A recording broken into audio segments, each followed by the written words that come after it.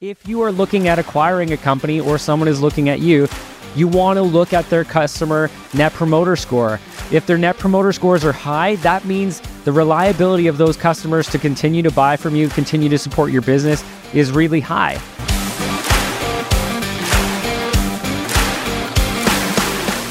Good day, everybody. Welcome to the Wealthy Entrepreneur Podcast. My name is Bob Govro. I will be your host for the day, and I'm really excited about this topic today. What we're going to be talking about is the 8 factors that impact business value. And I've got a bunch I want to talk about on this because this is really a passion for me. Ultimately, for those of you who've been around for a while, you know that I am helping business owners just like you to maximize their wealth, become a wealthy entrepreneur, and really live a financial life of independence and financial freedom. And one of the ways that we get there is through our businesses and maximizing the financial performance of our business. So shockingly, I want to share with you guys, and this is something that I think everybody needs to know. Every business owner who is part of building something incredible, creating an enterprise, building a team, not everybody has a successful exit from their business. Now, if you're looking at building a business and you're relying upon this for successful retirement, this is a really interesting statistic. So only 20% of businesses actually end up selling at the end of the day.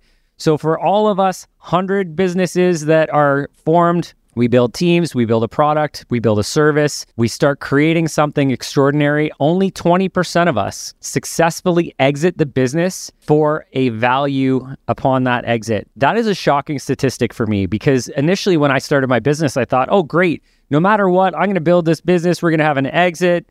No problem. It's going to be my retirement plan. For all of us that are listening out here, if there's thousands of us listening right now, only 20% of us are actually going to exit from our business successfully. Would you like to know how to exit your business successfully? Would you like to know how to be one of the 20%? Because I think that is going to be the value of listening today. So there's 8 factors that are involved in maximizing the opportunity for you to exit successfully. And the very first factor is financial performance. So what does financial performance mean? Well, it means that if I'm a business and I'm getting ready to sell, I have to have a profitable business. And this is how people essentially put a value on a business as a framework, as a benchmark, as essentially a starting point is to think of a business's earnings. Normally we call it earnings before interest, tax, and appreciation and depreciation, EBITDA. So we look at this sort of flatline benchmark as a 5 times earnings multiple. Right? 5 times EBITDA. So for example, if a business is, $3 million in revenue, irrelevant. They have 400 employees, somewhat irrelevant, but they make $100,000 a year. That business is likely worth somewhere around $500,000. Now, there's other factors that impact that. We're going to talk about the other 7 factors, but financial performance is number 1 and likely the greatest number that dictates the valuation of what your business is worth. Just because your company makes money, though, doesn't mean that somebody is going to buy it. Again, of the hundreds of businesses that exit, hundreds of the businesses that are created and only 20% are actually sold every year, it's a pretty low factor. So again, 5 times earnings, financial performance. Obviously, if that business is making $200,000, the starting baseline factor for that valuation is going to be higher. If it's $200,000, 5 times earnings, likely it is worth $1 million. Again, the starting point to create a framework for the value. I can tell you from experience, the more your company makes, the more likely it is that the business is going to sell. If you have a business that's making $1 million a year, how many people do you think want to make $1 million a year? You're on the 0.1% factor of earnings potential. When you're looking at your financial performance in your business, if it's making $1 million a year, people will likely invest in that greater than if it's $50,000 a year. So for all of you business owners out there who are maximizing your expenses and driving down your profitability just to make sure you're not paying tax, keep in mind that if you're looking to exit sometime in the near future, you're going to want to be looking at your earnings, at least normalizing them, but making sure that your profitability is as high as possible. So number 1, financial performance. Your company has to be making money. Number 2, and this is maybe my favorite topic, although financial performance is pretty important to me. The second factor is owner dependence. What does that mean? Well, that means if you are the owner of a business and every customer comes to you, you do every job, every vendor deals with you. You're responsible essentially for delivering every output inside your business, the likelihood of you transitioning to another person is very low. It means that your business ultimately doesn't have that much value because you're the one who's delivering everything. And if you're not there, then really the business doesn't have any value. So that is going to be a challenge. So are there ways that we can eliminate owner dependence? Absolutely. We can look at employee engagement. We could look at employees starting to take over relationships with suppliers, with customers, with delivering, with making sales. Right? If we're doing all of these things in our business, then it's, again, completely dependent upon us. We're likely not going to sell our business. That is going to be a major, major factor for anyone who wants to look at exiting successfully, is to get themselves out of the way and build a business that operates without them. Again, if we look at the first 2 factors, owner dependence and financial performance, if you can get out of the way and your company can generate $1 million in profit every year, this is a business that people are willing to invest in. And I guarantee you, if you look at those 2 factors alone, assuming no other risks, if you have a business that you're not involved and it's making $1 million a year, I guarantee you the factor that people will pay is more than 5 times earnings, likely higher, 6, 7, 8 times earnings, maybe even 10, because people are willing to reinvest in a business that has no risk related to the owner. And over a 10-year period, it will repay itself. And in that 11th year, they're making $1 million a year. That's assuming it doesn't grow. So those 2 factors are super important. Factor number 3, potential for growth. So if you're in an industry where growth is a major opportunity, so you think of tech industry right now, applications, software as a service, SaaS type businesses, huge growth potential, right? AI, anything associated with technology right now is growing fast, and the opportunity to continue to evolve that is massive, growing market share. But if you look at accountants, for example, you look at the market for accountants, the accountant growth in that industry is not very high. Now, there's more and more people who are considering the opportunity of going out and starting a business. That maybe is a future opportunity for the accounting world, but the growth in the accounting industry is maybe 1 or 2%. It's not negative, so I wouldn't necessarily take value away in this industry, but it's not going to be an exciting growth opportunity. And why is growth exciting, and why is that impacting the value of a business? Well, if you're in a growth-related industry, likely somebody is going to pay more for the valuation and likely be interested in your business because there's more opportunity in the future. If a business is making $1 million a year right now and there's growth opportunity, the likelihood of them increasing that to $2 million a year is very, very high. So that is why we like growth opportunity inside acquiring a business. So that one is super important as well. Number 4, I like this one too, is it a cash cow, right? We know what a cash cow is. It just keeps printing money. Money is coming back to us as owners. Or is it a cash pig, right? Is this business just consuming all of the money? All of the earnings that are being made need to be reinvested. And what does this mean? Well, this means, is it a super lean business where the margins are high and there's no capital requirements? So all of the cash and all of the profit is just going right back into the owner's pocket. If that is the type of business, I guarantee you the risk profile is going to be lower, the cash flow is going to be better, and a potential investor is going to be way more excited about that. On the opposite side, if it's a company that's making $1 million a year and $800,000 has to go back into capital, new vehicles, new equipment, new machinery, new tools, new everything, and those reinvestments continuously need to happen, ultimately the cash flow that ends up back to the owner is not very high. So we want to look at that and say, is it a cash cow? Lots of cash going back to the owner, or is there a large capital investment? So if we're in a business or an industry where there's a large capital investment required on a frequent basis, the likelihood of us selling drops. It doesn't mean it's not going to happen. It just means we're going to have to work harder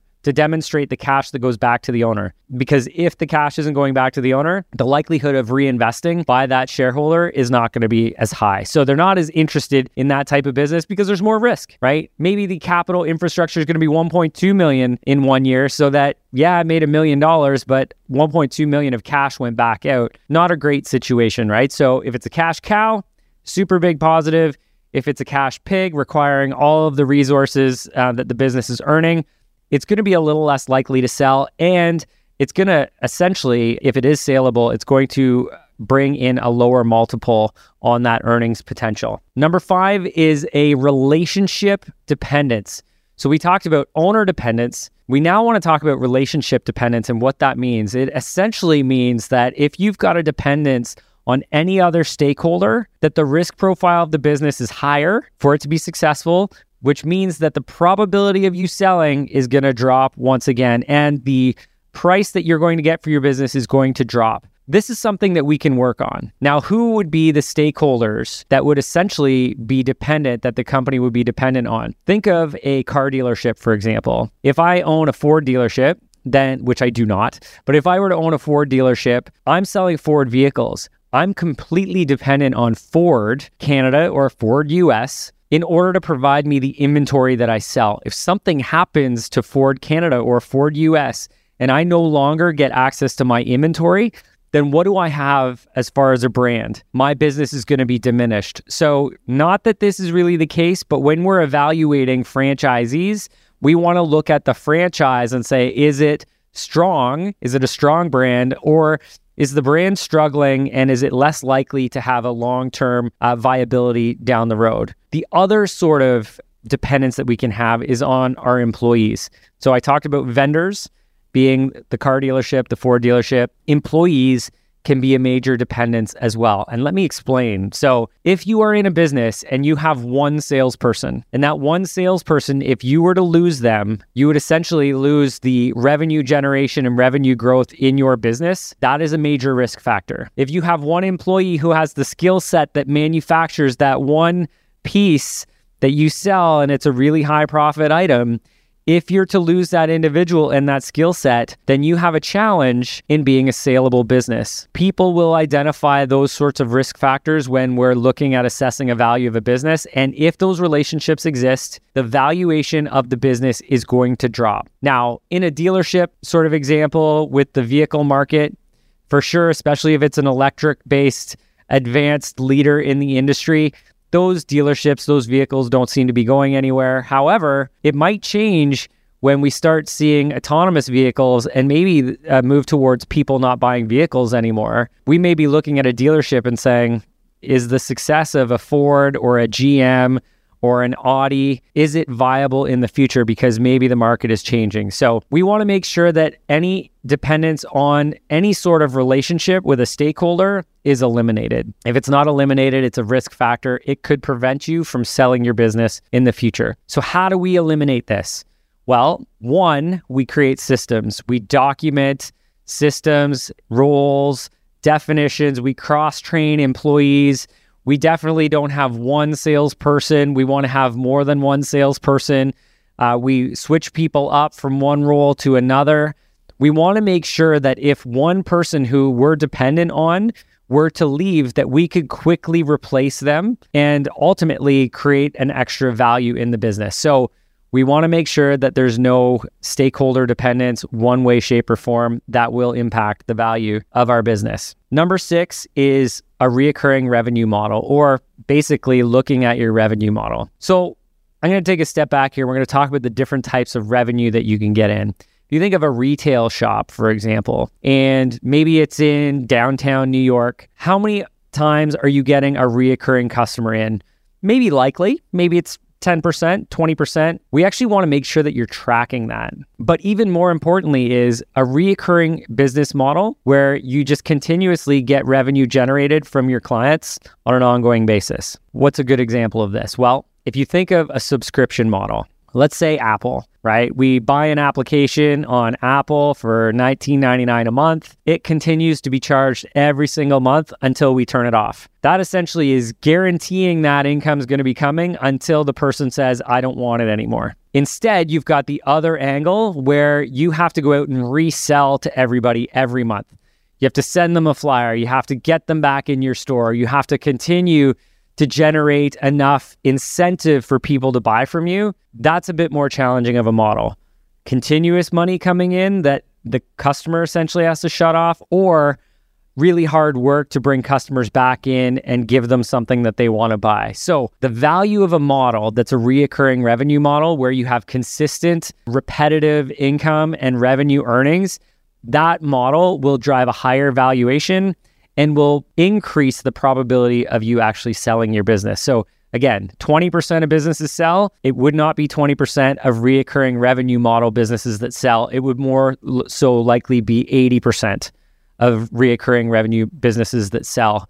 But they want to have a financial performance and they don't want it to have to be dependent on the owner. When we start looking at those other factors, we bring up the valuation, we bring up the probability of eventually selling our business. Number 7, and this one's very important. This is customer satisfaction. So I'm wondering how many of you do a net promoter score or a survey with your customers. And if you don't do this, it's something you should definitely look into, because this survey allows us to ask our clients how we're doing as a business, get their feedback, and identify one of 3 things. 1, who are our active promoters? These are the people who are 9 or 10 out of 10 are giving us that sort of rating on how likely would it be that you would refer someone to work with us. If it's a 9 or a 10 out of 10, those are the people who are active promoters.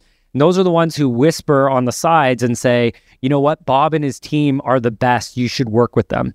We want to identify those people because guess who our best referral partners are?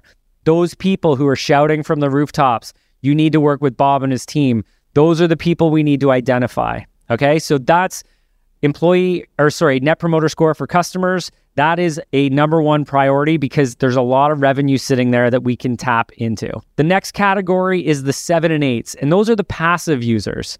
Those are the ones that say, well, Bob and his team, they're okay. They're fine. We'll continue working with them, but we're not really excited to share our experience. It's just okay.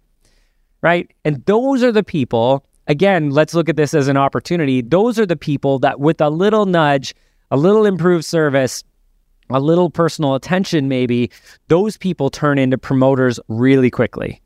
So we don't want them to be passives. We want to actually engage them to be those promoters and offer them something that gets them into that position because they're so very close. And then we've got the 3rd category. So that is our 0 to 6. And in that category, these are our detractors. These are the people that we actually don't want talking about the experience working with our company, because those people are saying that it hasn't been a very good experience and that something has gone wrong that's not allowed them to have a good experience. But let's look at this as an opportunity as well. These are the people who are giving us our very critical, real feedback of the challenges that we have in our business that we can fix and make better. And I can tell you from personal experience, 1, we're not perfect. Nobody's perfect. If you identify those challenges that people are vocalizing, they're saying it hasn't been a great experience because of this. If you reach out to them and you say, we're so sorry that that's the case. We want to fix that for you. How can we offer you more value? Those people have one of 2 outcomes, but typically it's if you can try and solve that, if it's salvageable, they will be your promoters. And we've had it before where we've essentially had a client situation where maybe things didn't turn around as fast as possible. We reached out, we apologized, we shared the circumstances, and then we looked at it and said, we're going to make this better next year. We make it better next year. All of a sudden they go from being a detractor to being a promoter very quickly because we said what we were going to, and we've built some new trust with the customer. So customer satisfaction is huge. If you are looking at acquiring a company or someone is looking at you, you want to look at their customer net promoter score. If their net promoter scores are high, that means the reliability of those customers to continue to buy from you, continue to support your business is really high. If the bulk of the customers are in a passive sort of situation, that puts a really big risk profile on your business. I don't want to buy a business where there's a ton of passives and we could have a bunch of churn on our customers. Why would I buy that business? Why wouldn't I just go out and acquire those customers in a different way, maybe through marketing? So the higher the net promoter score, the more people that we have that are actively sharing their experience and it's a positive experience, the more referrals, the more revenue growth opportunity we have, the higher probability it is that we're going to be able to sell our business. And the last one, probably my least favorite of the 8, but number 8 is market control. So what does this mean? This means this is our strategy and positioning in the market. So market control means that we are unique in our space and nobody can copy us. We're differentiating what we offer or how we deliver it in such a way that nobody can recreate that. We're very unique. We're not cost focused, we're value focused. We're differentiation in our service or product focus. And we have a cool, unique opportunity to control our space, or at least we've differentiated ourselves in such a way that we're not competing on price. The other side, obviously, is on the high volume markets, which is like the Walmarts of the world. I can't compete with Walmart. If Walmart wants to sell something for a super low price, if I'm offering the exact same product or service, I will never be able to beat Walmart. But what I could do is on their low price product or service, I can actually create something that's much better than what they have, charge more for it, and continue to build a market for people who want a higher product and higher value opportunity or space with that as a consumer, right? So again, if we look at it as a pair of jeans, I'm not going to be able to compete with a Walmart to create a $19.99 pair of jeans, but I can sell $100 designer jeans that are way stronger, way better material, look better. That's the market I want to go after. If you have a differentiation and you control your market space, or you've created yourself as a unique enough individual and business in that space, you're going to have more control over the valuation of your business. People don't want to compete with Walmart. They can do the exact same thing on their own. They want to buy something that's unique. So I want to do a bit of a recap here on those 8 factors. But before I do that, I just want to say, if you focus on these 8 factors in your business, not only will you create a more successful business and a more profitable business right now, but you will maximize the increase of your valuation in your business, and you will maximize the potential for you to sell your business. I can tell you, if you get your financial performance high enough and you create a company that operates without you while mitigating all of the other risk and creating yourself in a unique space, you will sell your business and it will be a good exit plan. These are 8 factors you can continue to work on in your business, in your life, starting today, because eventually we're going to want to exit. And by focusing on these 8 factors, you will build a stronger business. So just as a bit of a recap, number 1, financial performance. If you're not making money, there's nothing to buy. I don't want to buy something that's not making money. Number 2, owner dependence. I do not want to buy a business that is buying a job. I do not want to have to come in and take over doing all of the work. I also don't want to take on the risk that if the existing owner leaves, that all of the customers leave with them. Do not want to see that happen. Number 3, growth opportunity. If we're in a declining market, like a typewriter market, I'm not buying a typewriter business these days. I'm going to focus on something that's leading technology. You want to be in a growth space. That is going to maximize the ability for you to sell. You want to look at whether it's a cash cow or a cash pig. That's number 4. If your business is generating positive cash flow and maximizing returns to the owner, that is going to increase the probability of you selling and your valuation. Number 5, relationship dependence. If you have stakeholders, employees, vendors, anyone that the company is dependent upon, we want to eliminate that risk, because that risk could jeopardize you eventually exiting from your business. There's ways to do it, looking at systemizing, creating roles, responsibilities, job descriptions, so that if someone were to exit, you could quickly replace them. It creates a much stronger business for you, and it increases the probability of you eventually selling. Number 6, reoccurring revenue model.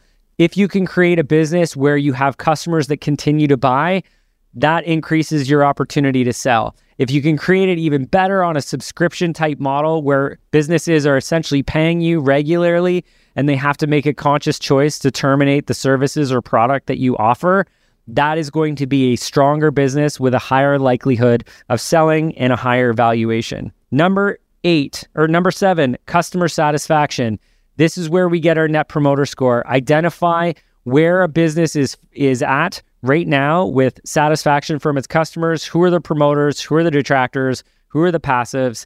Get your Net Promoter Score done. This is something that we do annually, and work on fixing it and making it better. If you have a business where you have a majority of people who are active promoters of your business, you are going to sell your business for a great value. It gives the potential buyer the confidence of continuity in your business. And number 8, be unique. This is market control. Differentiate yourself. Don't be a standardized product, because if you are, nobody wants to buy something that another competitor could essentially drop price 5% and wipe you out. They want to know that you've got a unique space in the market. You've differentiated yourself so that you are going to be able to be a long-term growing market and business so that you have a future of success. That's what they want. So focus on those 8 factors. You will increase the probability of selling, and you will maximize the valuation of your business. Here's what I want to offer you guys right now. We've actually subscribed to, and we are a value builder company, which allows us to help coach on these 8 factors. What we actually have for you is a free assessment. It's a value builder assessment. It looks at these 8 factors and gives you a rating of where you're at right now. It also shares with you an informal valuation of how much your business is going to be worth. So if you want that free sort of assessment, you can download it. I'm going to include the link below this podcast recording. Download that link, put your information in. We'll send you the report. It will likely help you have a really good start of identifying where you're at so you can build out your plan to improving it in the future. If you have enjoyed this podcast, everybody, again, my name is Bob Govro. Please make sure that you like this podcast, leave a comment, share this episode out, and subscribe to our podcast. Ultimately, I'm here to help empower entrepreneurs just like you to become a wealthy entrepreneur and change the world one day at a time. And hopefully we can do it together. So thanks for joining in today, everybody. Look forward to catching you next time.